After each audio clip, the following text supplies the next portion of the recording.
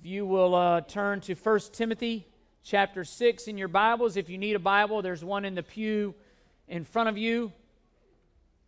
And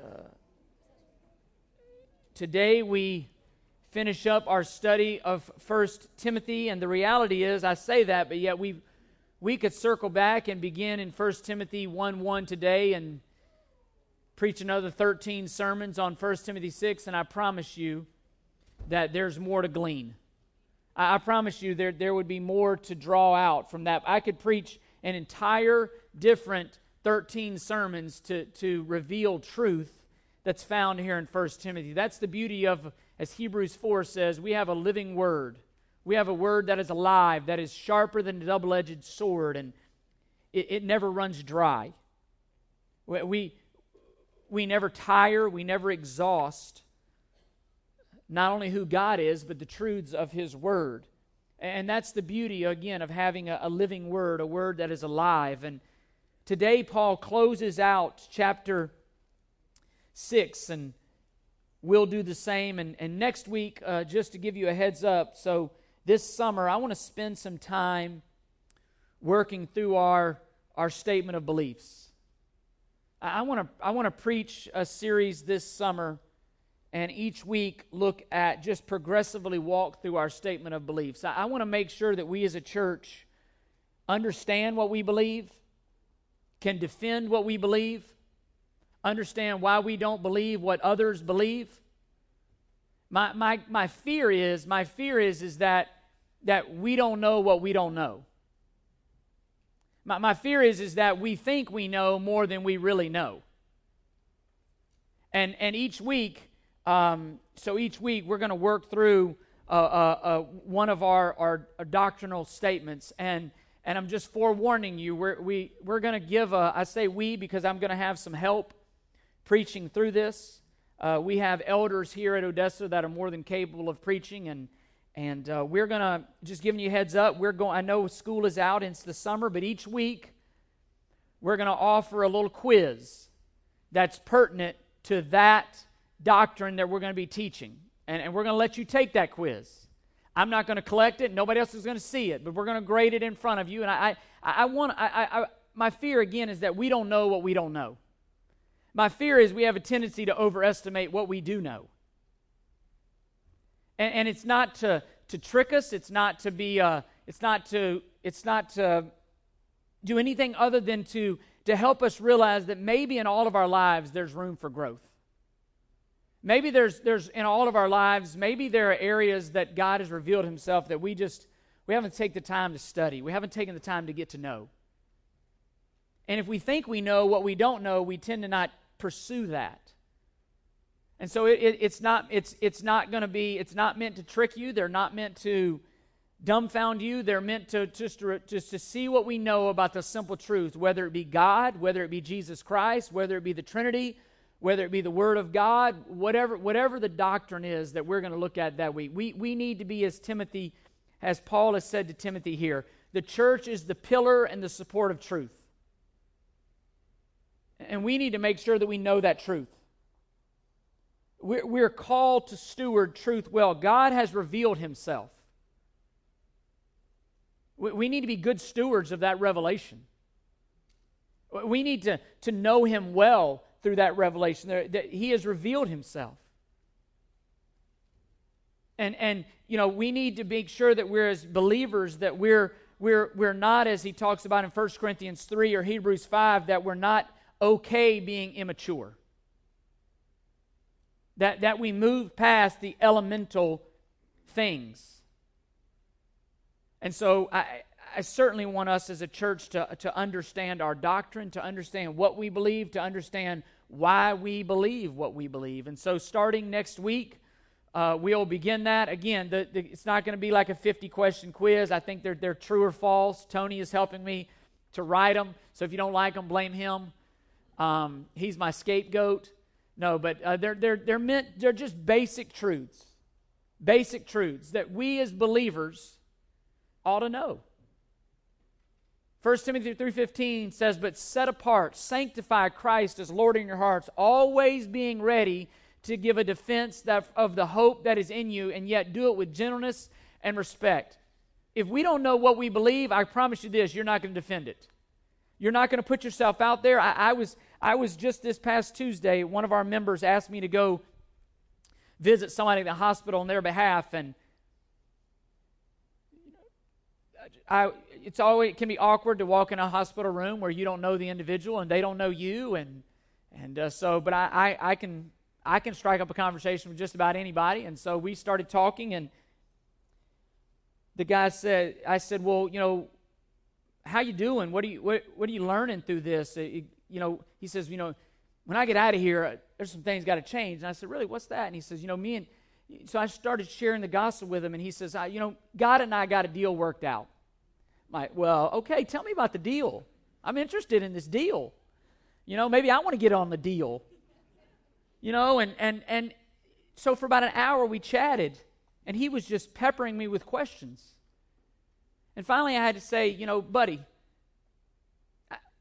and I hope I said this with gentleness and respect. 1 Peter 3:15 commands that I do that. And my son was there, Bradley was there. He's kind of looking at me like, I didn't sign up for this. This is how I want to spend my summer, in a hospital room. But I said, listen, God's only got one deal. And He's offered the same deal to all humanity. Look, we have a sin problem. The reason you're in this hospital room, the reason we deal with sin and sickness and cancer and death and all that is because we have a sin problem. He's offered one deal. He's offered one solution in how to rectify that sin problem, how to deal with that sin problem, and it's through the substitutionary death of Jesus Christ. See, sin demanded that somebody die. The wages of sin is death. And God, in His great love and mercy, He crucified His Son, Jesus Christ, so that in His righteousness, as a righteous, good judge, He could rightly forgive sinners. Why? Because the penalty for your sin, the penalty for my sin, was paid. Jesus paid it. All throughout the Bible, you see a common theme: propitiation, a payment, a satisfactory payment. Why did all those lambs and goats and all those things die in the Old Testament? Because sin had a price to pay. Leviticus 16, the Day of Atonement. One lamb would be one lamb would be slaughtered. The other lamb would be sent off into the wilderness. It was a picture that your sin and my sin were dealt with through Jesus Christ. They were cast away through the blood of Jesus Christ. You could be forgiven rightly. God, as a perfect, holy judge, could rightly forgive a sinner, could invite a sinner into His presence rightly. Why? Because Jesus Christ. That's the deal. Somebody's got to die because you and I are sinners. And 2 Corinthians 5:21 says that God made Jesus, who knew no sin, to be sin on our behalf, that we might become the righteousness of God. This is a guy who claimed to be a believer. He grew up in church, and he had no clue. Literally, he had no clue what I was talking about. He admitted that. No clue. And Satan had deceived him into believing that he was okay because he had worked out a deal with God. There's one deal. Jesus said, I'm the way, the truth, and the life, John 14:6. No one comes to the Father but through me. And my point is, I was able to converse with this guy and answer his questions. Why? Because I know some of what this word says. I study it. I know what the truth is. I was able to engage. I was ready to engage. We got to know what we believe. And we got to be able to defend it in the midst of questions and opposition. And again, he was peppering me with questions, which is good. It was good. So I want to take the summer and equip us to be a people who go out and can defend our faith, who understand what we believe. And that's really what Paul has been saying in this whole letter in Timothy. I write this so that you will know how one ought to conduct himself in the household of God, which is the church of the living God, the pillar and the support of truth. Truth. Even here in our text today, Paul is going to say in verse 3, if anyone advocates a different doctrine, that's truth, and does not agree with the sound words, those of Jesus Christ, and with the doctrine conforming to godliness, he is conceited and understands nothing. Truth. We're not free to believe what we want to believe. We're not free to make up a God of our own making. We're not free to make up our own deal with God. He's offered one deal. The gate is narrow that leads to God. The gate is wide that leads to destruction. Narrow.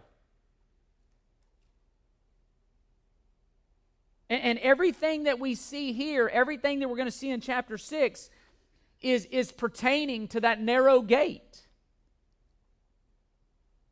It's contentment in that narrow gate, and the author of that narrow gate, God Himself, and the gospel that He authored through Jesus Christ. Contentment. I think all of us, if we were honest, would admit that that's where a lot of our struggles lie. Being content, staying content, how much makes us content, where's our contentment sourced? Is our contentment circumstantial, or is our contentment regardless of circumstances? And Paul is going to address all of this and more in chapter 6. And my prayer is that we would be challenged to look at our lives and to pursue contentment in the right places, namely the right person, God Himself. That we would be content in the gospel that He has made a way for us to be invited into His presence, to be adopted, for Him to become our Father. 2 John says, see how great a love the Father has lavished upon us, that we could be called children of God, and such as we are.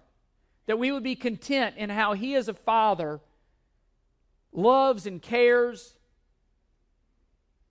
and sometimes even walks His children and allows His children to go through tough times, but that we would be content in Him. That we would be content in Him using His children, His soldiers, His army, all illustrations used in the Bible, that we would be a people that are content in a commanding officer doing whatever he wants to do, whatever he sees fit to do, whatever he sovereignly demands to do through you and me, so long as that gospel is being advanced and is growing. That we would be content in that. Not in all the things of this world, but that we would be content in God using us for whatever means He deems necessary in order for Him to be glorified. And that's really why we exist. And I want to show us that through this passage. And so our main point, the main point, you see it there on your handout, is our contentment involves the pursuit of godliness. The pursuit of godliness that is rooted in God Himself and the gospel by which we have been saved. Contentment doesn't mean we don't work. Contentment doesn't mean we don't labor and strive. Contentment doesn't mean that we're not seeking to grow. Contentment is not laziness. It's not slothfulness. It's not immaturity. It's rooted in a person. It's rooted in God Himself. It's rooted in a relationship that He's established with sinners, those of us who are believers in Jesus Christ. Through the blood of Jesus Christ, through His death, burial, resurrection, our sins can be propitiated. They can be satisfactorily paid for. Our debt can be wiped away. Therefore, God can rightly forgive us. He can rightly accept us. He can bring us into His presence. And our response is this: God, in response to the gospel, do whatever you want through my life. Do whatever you want with my life for your glory. But it's pursuing that godliness. And I think Paul divides this section, and what I've done is divided this chapter into two sections. And I think these are two areas that battle, two main areas that battle for our contentment. And that's what I want us to look at today. Two main areas. If we're honest, I think these are the battlefields where our contentment, where the war for our contentment is waged. And the first one, and it's really verses 1 through 6. Verse 6 is really the the hinge verse in all of this. But our pursuit of godliness involves pursuing and finding contentment in God's glory over our own glory, regardless of the circumstances that we find ourselves in. I think he speaks of circumstances. If we're honest, circumstances, that's one of the main battlefields where our contentment is fought. Circumstances. Health, your family, job, all that stuff, all the circumstances in life. I think about Joseph, sold into Egyptian slavery. Here's a man that pursued God in the midst of Egyptian slavery, and he said, what you meant for evil to his brothers, what you meant for evil, God meant for good. Contentment. Contentment in God's glory, contentment in God's purposes. I think about Job. Naked I came into the world, naked I'll leave. The Lord gives, the Lord takes away. Blessed be the name of the Lord. Contentment in circumstances. I mean, look at verse 1 here of chapter 6. All who are under the yoke as slaves are to regard their own masters as worthy of all honor, so that the name of God and our doctrine will not be spoken against. That's really the overarching principle of what Paul speaks to here. It's a care for the gospel. It's a care for truth about who God is. It's a care for the advancement of God's kingdom through the gospel. Whether slaves, whether free, whether rich, whether poor, we can be content. Why? Because of who God is. Who He's declared us to be through the gospel. We can be content because of what He's promised us in any and every situation that we find ourselves in. We can be content because of what He's promised, as Daniel's led us today as well, about what's coming in eternity in the future. And all of that flows, all of that connects to your life, to my life, can enter into your life, my life, through the gospel. It's the gospel. Apart from being a believer, and I had to graciously share this with this man on Tuesday, apart from the gospel, apart from having your sins forgiven by the blood of Jesus Christ, here's the deal that's coming to you: wrath. Wrath, the wrath of God. Due to your sin, due to my sin. That's God. Your sins are going to be judged. You are going to, through Jesus Christ, the good news is this: the wrath of God can be averted. It fell on Him instead of me. That's the gospel. God's wrath due my sin. His hatred as a righteous judge. He hates sin. Psalm 5 says He hates those who sin. That has been averted through Jesus Christ for me, because I'm a believer in Jesus Christ. All of God's wrath fell on Christ.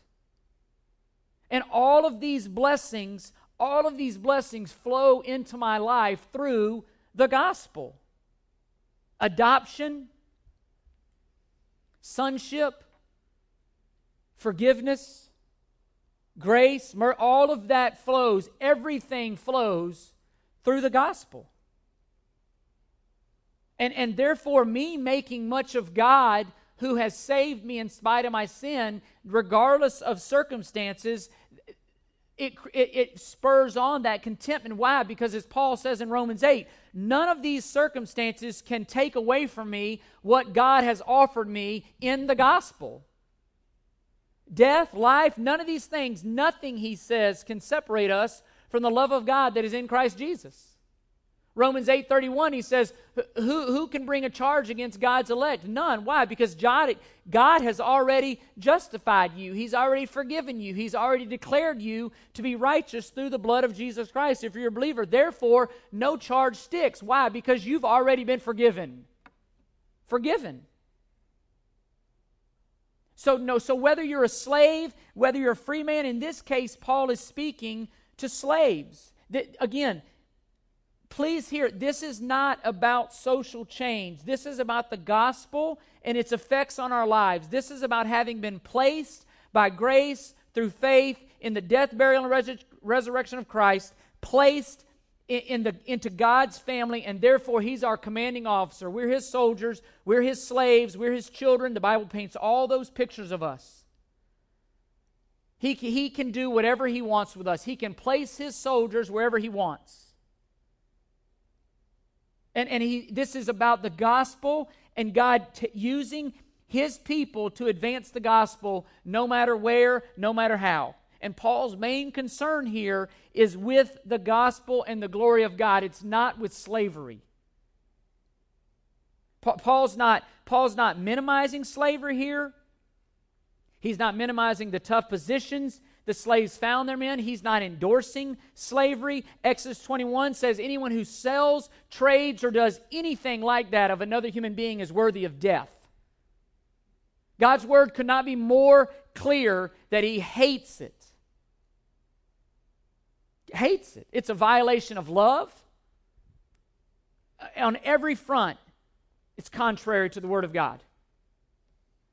But slavery is not the main issue Paul is speaking to here. Paul is personalizing the gospel and its effects on its followers no matter their circumstances. The question is this: how do Christians respond when they're treated unfairly? That's really the underlying question here.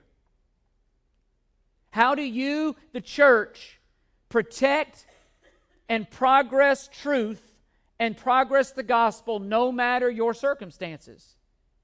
And again, this was a huge deal for Paul because it's estimated that a third of the Roman population were slaves. Some estimates say that some 50 to 60 million people would have been slaves when Paul is writing this.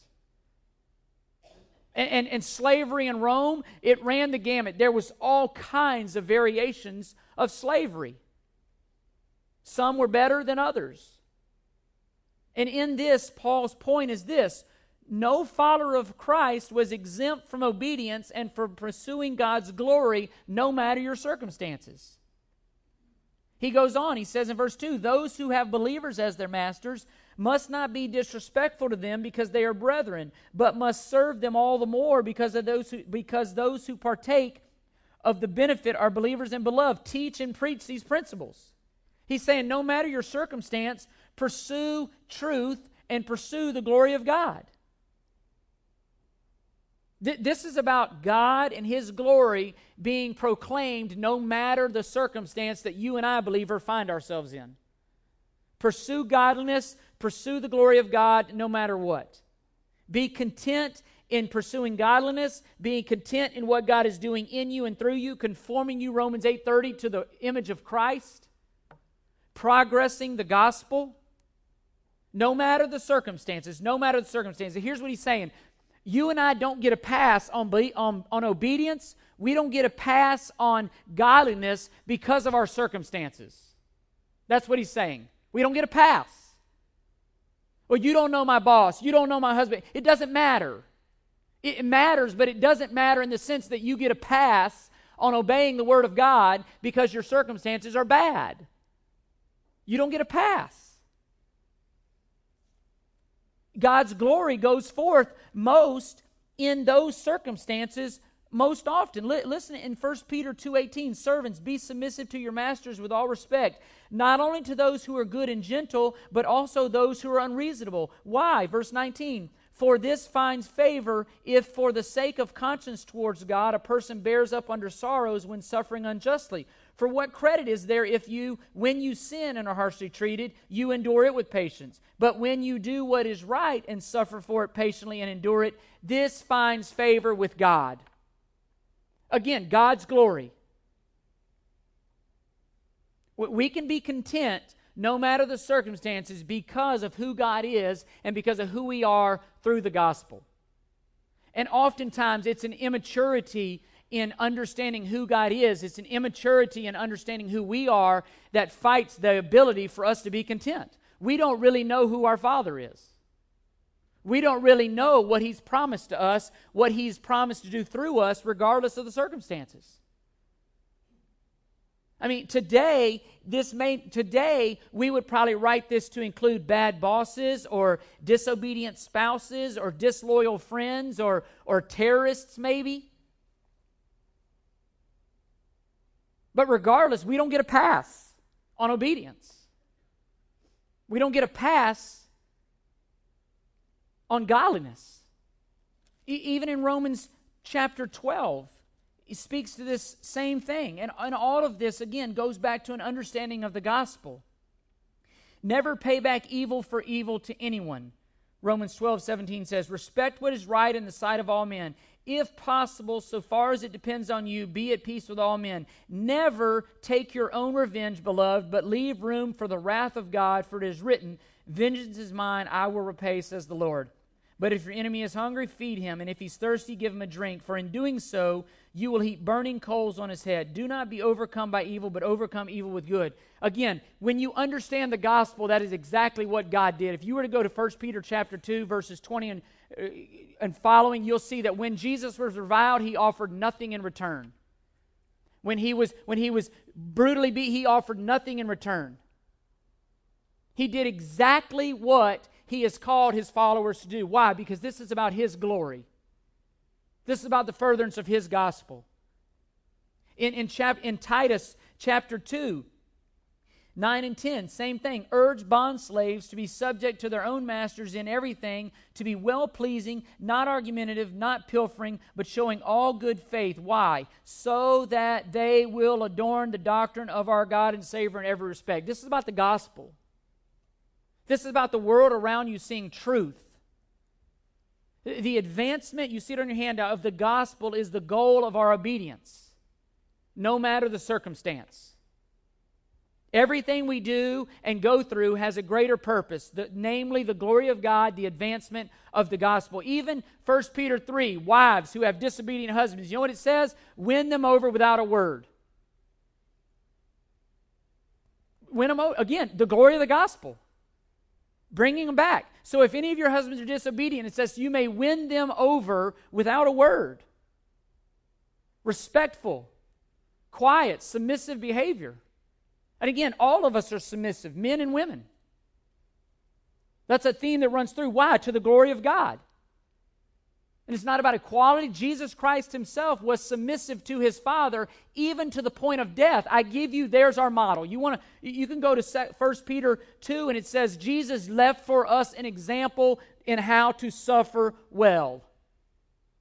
An example. No matter the circumstance, obedient. It doesn't mean taking physical abuse, criminal activity. There are laws that work in our favor for that. But even then, you're pursuing the glory of God. You don't get a pass. And Paul himself, who wrote this, would know better than anyone. I mean, if you want to talk about credibility, if you want to talk about being able to write this, I mean, if I wrote this, it'd be one thing. But Paul, listen to what Paul knew this firsthand in his own life. He lived this. In Philippians 1:12, he says, I want you to know, brethren, that my circumstances, what were his circumstances in Philippians? He's in jail. Why was he in jail? For preaching the gospel. Listen what he says. I want you to know, brethren, that my circumstances have turned out for the greater progress of the gospel, so that in my imprisonment in the cause of Christ has become well known throughout the whole Praetorian Guard and to everyone else, and that most of the brethren, trusting in the Lord because of my imprisonment, have far more courage to speak the word of God without fear.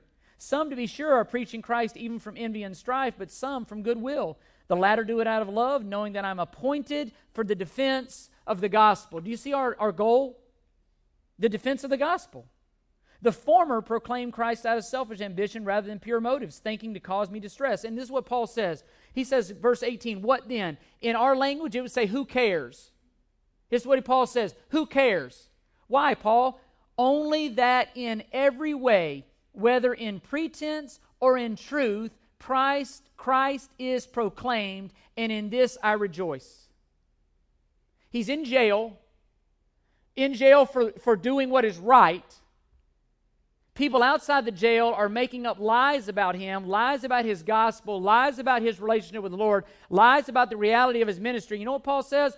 I don't care as long as the gospel is furthered. Contentment. That's contentment in the gospel. That's contentment in who we are in the gospel. Contentment in why we exist for the gospel.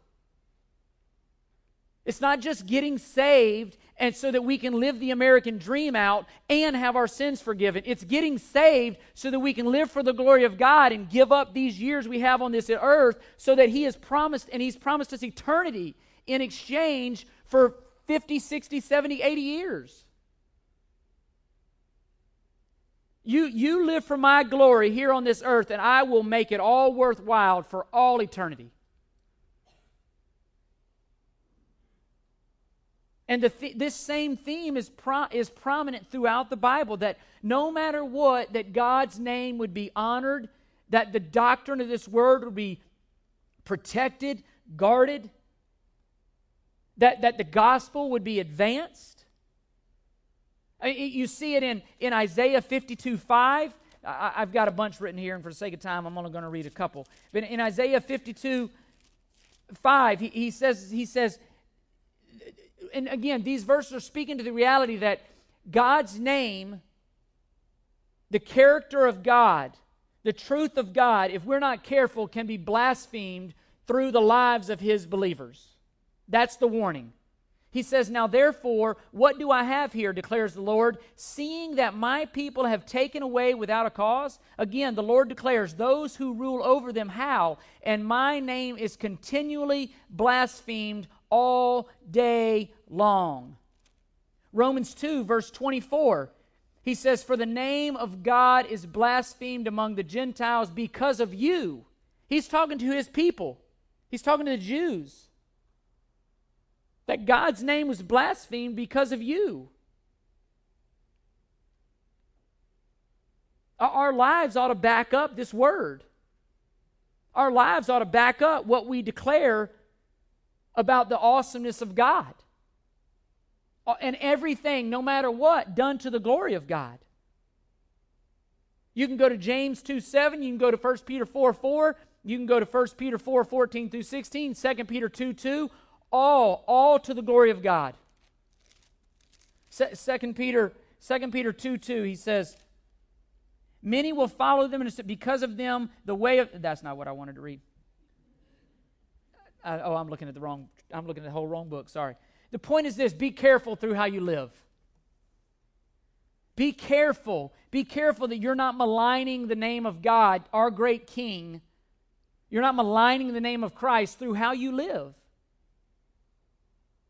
Through circumstances, even bad ones, God is declaring His greatness through you and me, through His soldiers, to a watching world.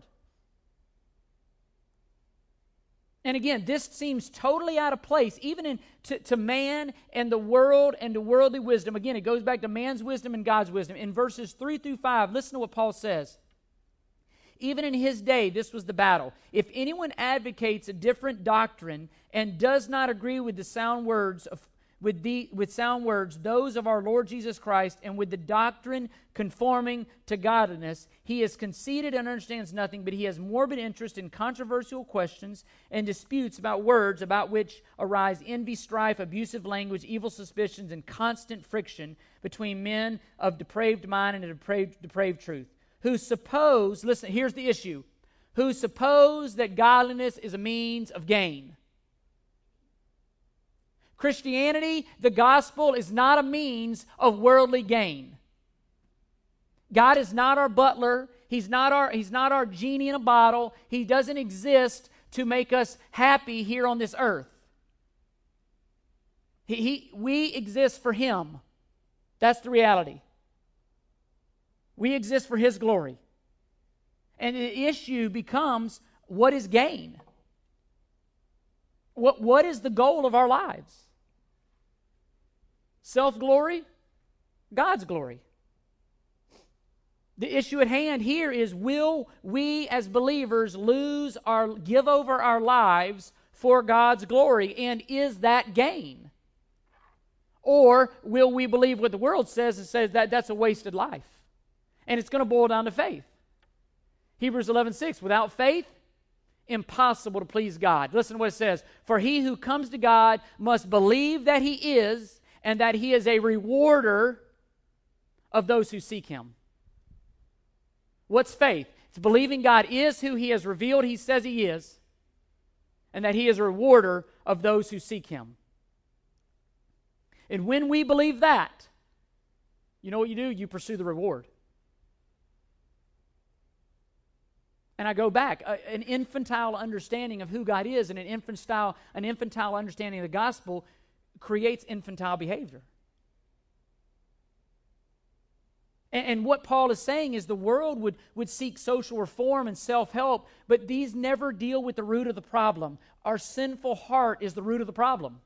Why does slavery exist in the first place? We're sinners. We take advantage of other people for our good. We're sinners. And listen, if we approach life that way, about social reform and just helping people out, we miss the point. Our approach to our circumstances is not primarily about social reform or self-help, but the redemption of sinners. Sitting in prison, as Paul did, unwarranted, what would be totally, and when he's totally innocent, would be ridiculous to have joy and contentment there if it was only about social gain.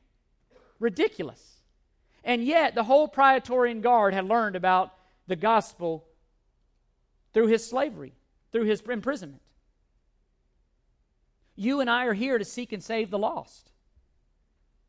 And how we do that? By conforming our lives to the godliness of the Word of God in front of those people we're trying to seek. We're not just trying to make the world a better place to go to hell from. We're not just pacifying someone's cough when they have lung cancer. The issue is sin.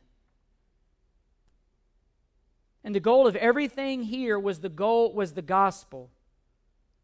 It was godliness of God's people before a watching world. Verses 1 make that clear. Verses 3 make that clear. Verse 6, and this is sort of the hinge verse. But godliness actually is a means of great gain when accompanied by contentment. Contentment.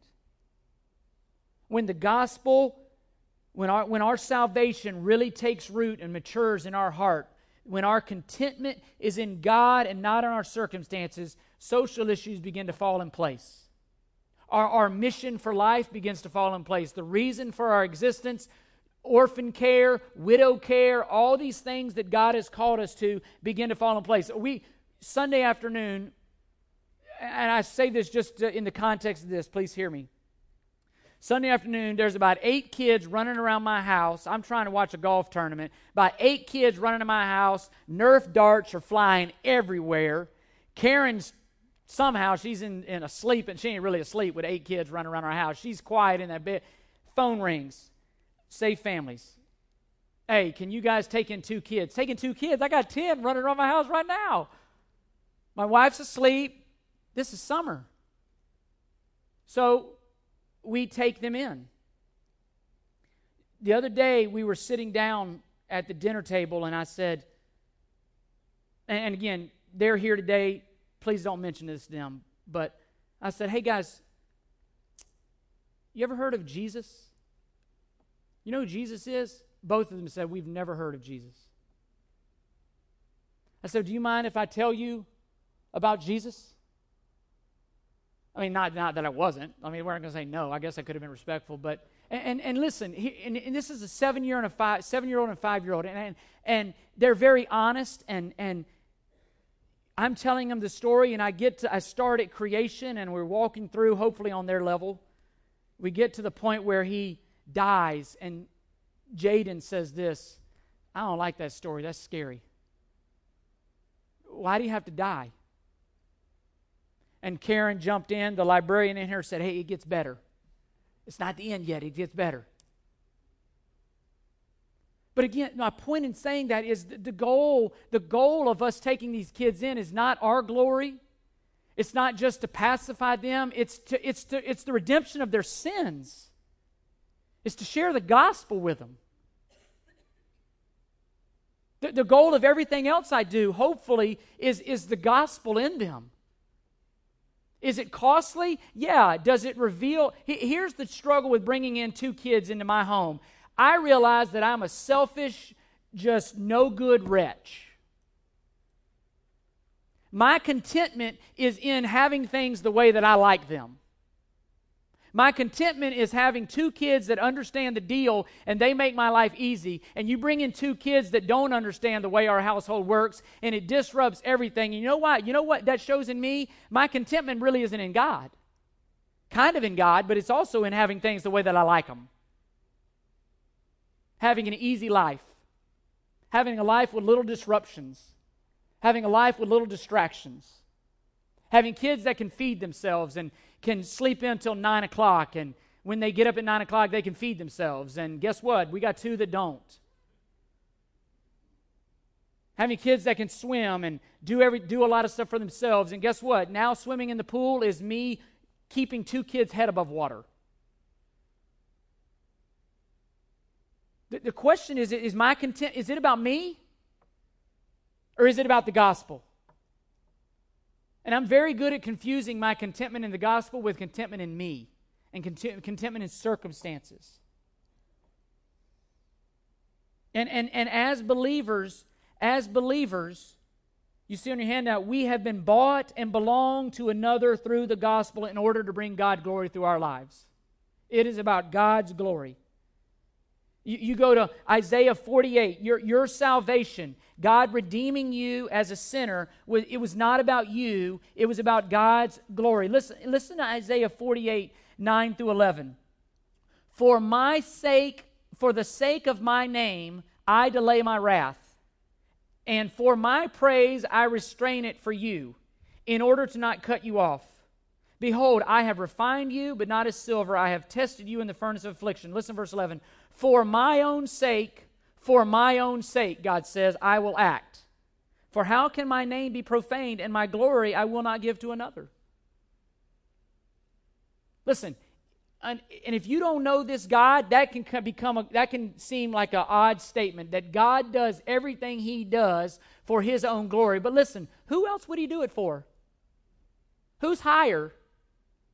What glory would He pursue other than His, which is the greatest?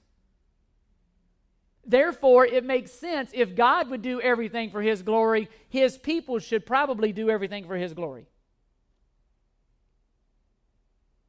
And my fear is that why we struggle so much in Christianity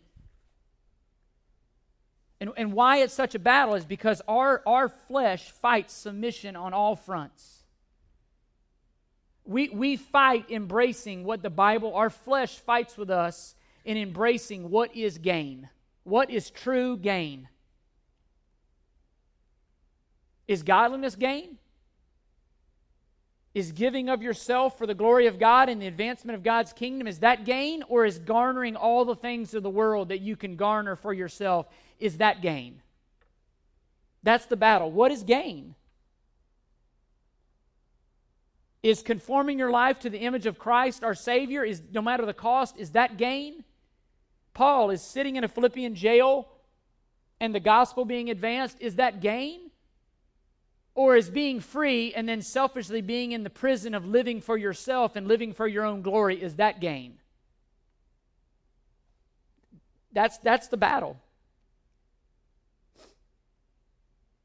And we love to see our lives as about ourselves.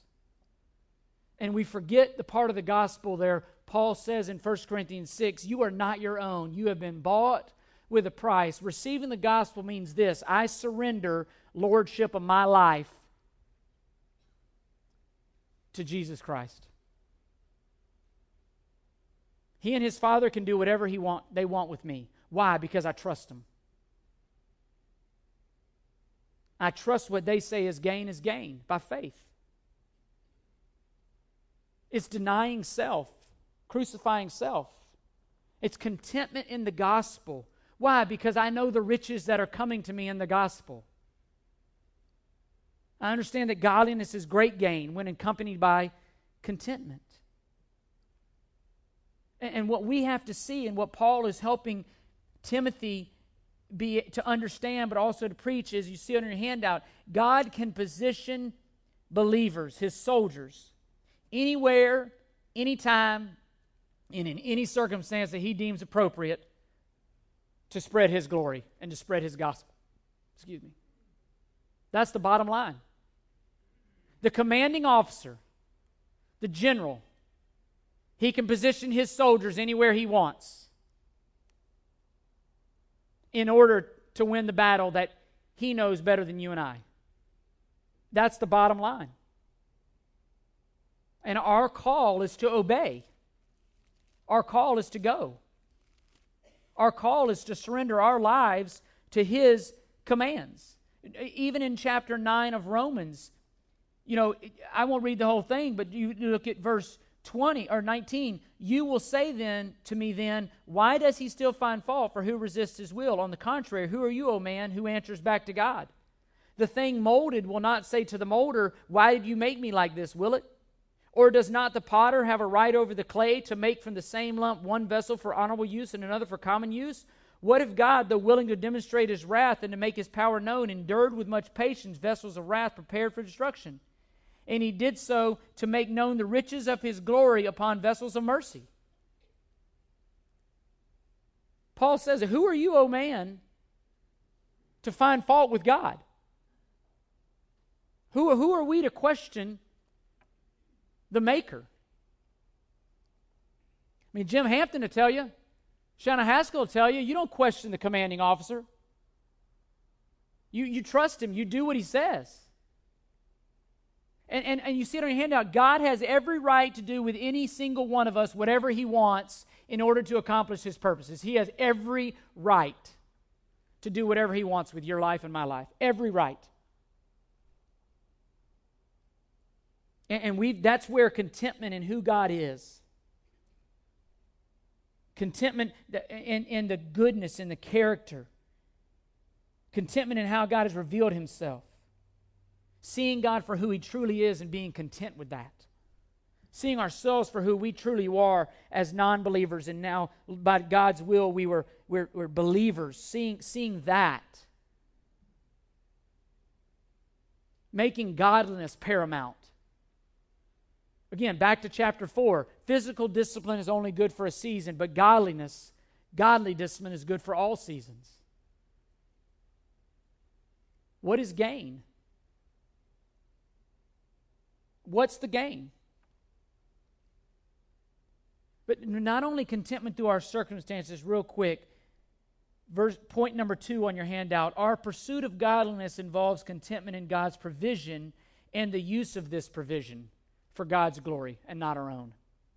So it's not only using our circumstances for God's glory and not our own, it's using God's provision for his glory and not our own.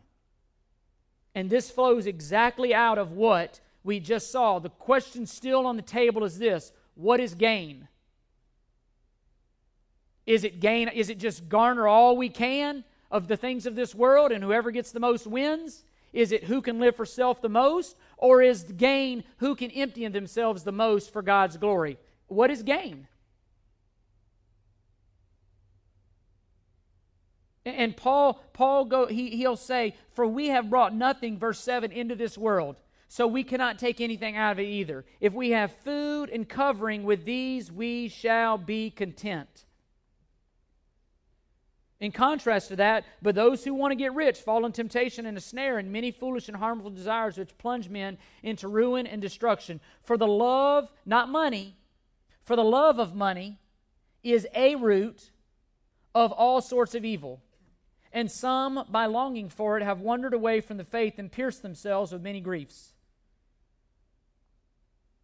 Go over to verse 17 real quick. We're going to come back to 11 through 16. Instruct those who are rich in this present world not to be conceited, and here's the whole point, or to fix their hope on the uncertainty of riches, but rather on God, who richly supplies us with all things. That's the battle. Is our hope in God, or is our hope in riches? That's the battle. It's my battle. It's your battle. You know, you Friday we took the kids to lunch and they met their mom and she brought a friend, and again, buy them lunch. It's expensive. But is it worth it? Go to Walmart, you buy them clothes and things they need. Is it worth it? Sacrifice of your stuff that you could be using for your own self. Foregoing maybe a dinner for yourself. Is it worth it for the gospel? Is it worth it to be obedient? Is it gain? And Paul tells us here very clearly in these verses, there's a progression starting in verse 7, and you see it on your handout. It goes like this. First of all, we believe the lie that we deserve more than we deserve. Verse 7, we brought nothing into this world. We can't take anything out. Then, why? Because we deserve it. Verses 9 and 10, we pursue these things even in ways that are sinful. That's what he says. Those who want to get rich fall into many problems. Why? Because they'll do anything and everything in order to get rich. Even sin. You can go to James and you see the same progression. Then we begin to take credit for the things we have. That's verse 17. Do not be conceited. You take credit for the things you have, like you did it instead of God. Then we have pride over having done this ourselves, so now we have an ownership mentality instead of a stewardship mentality. I own it, so I can do whatever I want with it. Instead of a stewardship mentality that says, God, it's all yours, it's all from you, I'm just here to dole it out on your behalf. You see the progression. And that's our battle. What's gain? Is giving stuff away on behalf of the glory of God gain? Because on a world's accounting system, that does not equal gain. That equals loss. But in faith, he says it's gain. Dying to self. The world system, that's not gain. God's system, God's wisdom, it's gain. What's gain? And in verses 11 through 16, that's what Paul addresses here. Flee from these things. Not toy with them, not dabble with them. Flee, you man of God. And again, he goes back to the gospel. And pursue righteousness. Pursue godliness. Pursue faith. Pursue love. Pursue perseverance. Pursue gentleness. Verse 12, fight the good fight of faith. Take hold of the eternal life to which you were called. And you made the good confession in the presence of many witnesses. I charge you in the presence of God, who gives life to all things, and to Jesus Christ, who testified the good confession before Pontius Pilate, that you keep the commandment without stain or reproach until the appearing of the Lord Jesus Christ. He's coming. How will he find his bride when he comes? Which he will bring about at the proper time. He who is the blessed and only sovereign, King of kings, Lord of lords, who alone possesses immortality, dwells in unapproachable light, whom no man has seen or can see. To him be honor and eternal dominion. Amen. The issue, you see it on your handout, the heart, not stuff, is the issue. It's the heart. It's not wrong to enjoy things. Again, right there in verse 17, he gives us to enjoy. But do you enjoy giving it away? Part of your enjoyment is giving it away.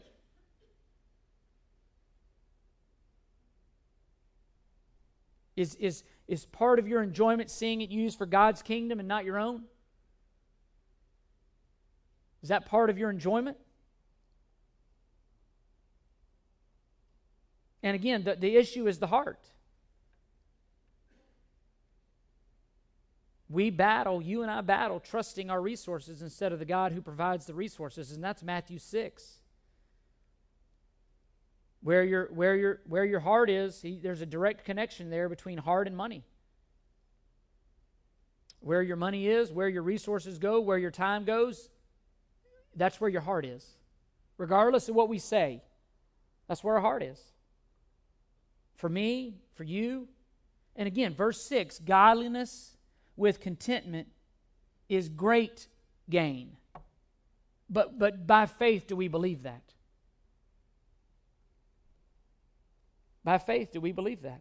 Again, you can go to Philippians 4. It's a learned thing. You learn to be content by living by faith. You learn to trust God by living by faith, by seeing Him be faithful. And our satisfaction is in God and not material things. It's not in material things. We have to understand that. That's verses 18 and 19. Instruct them to be good, to do good, to be rich in good works, to be generous and ready to share, storing up for themselves the treasure of a good foundation for the future, so that they may take hold of that which is life. Indeed, God has offered you life indeed, an abundant life. But it's in following Him. It's in dying to self. It's not in the ways of this world.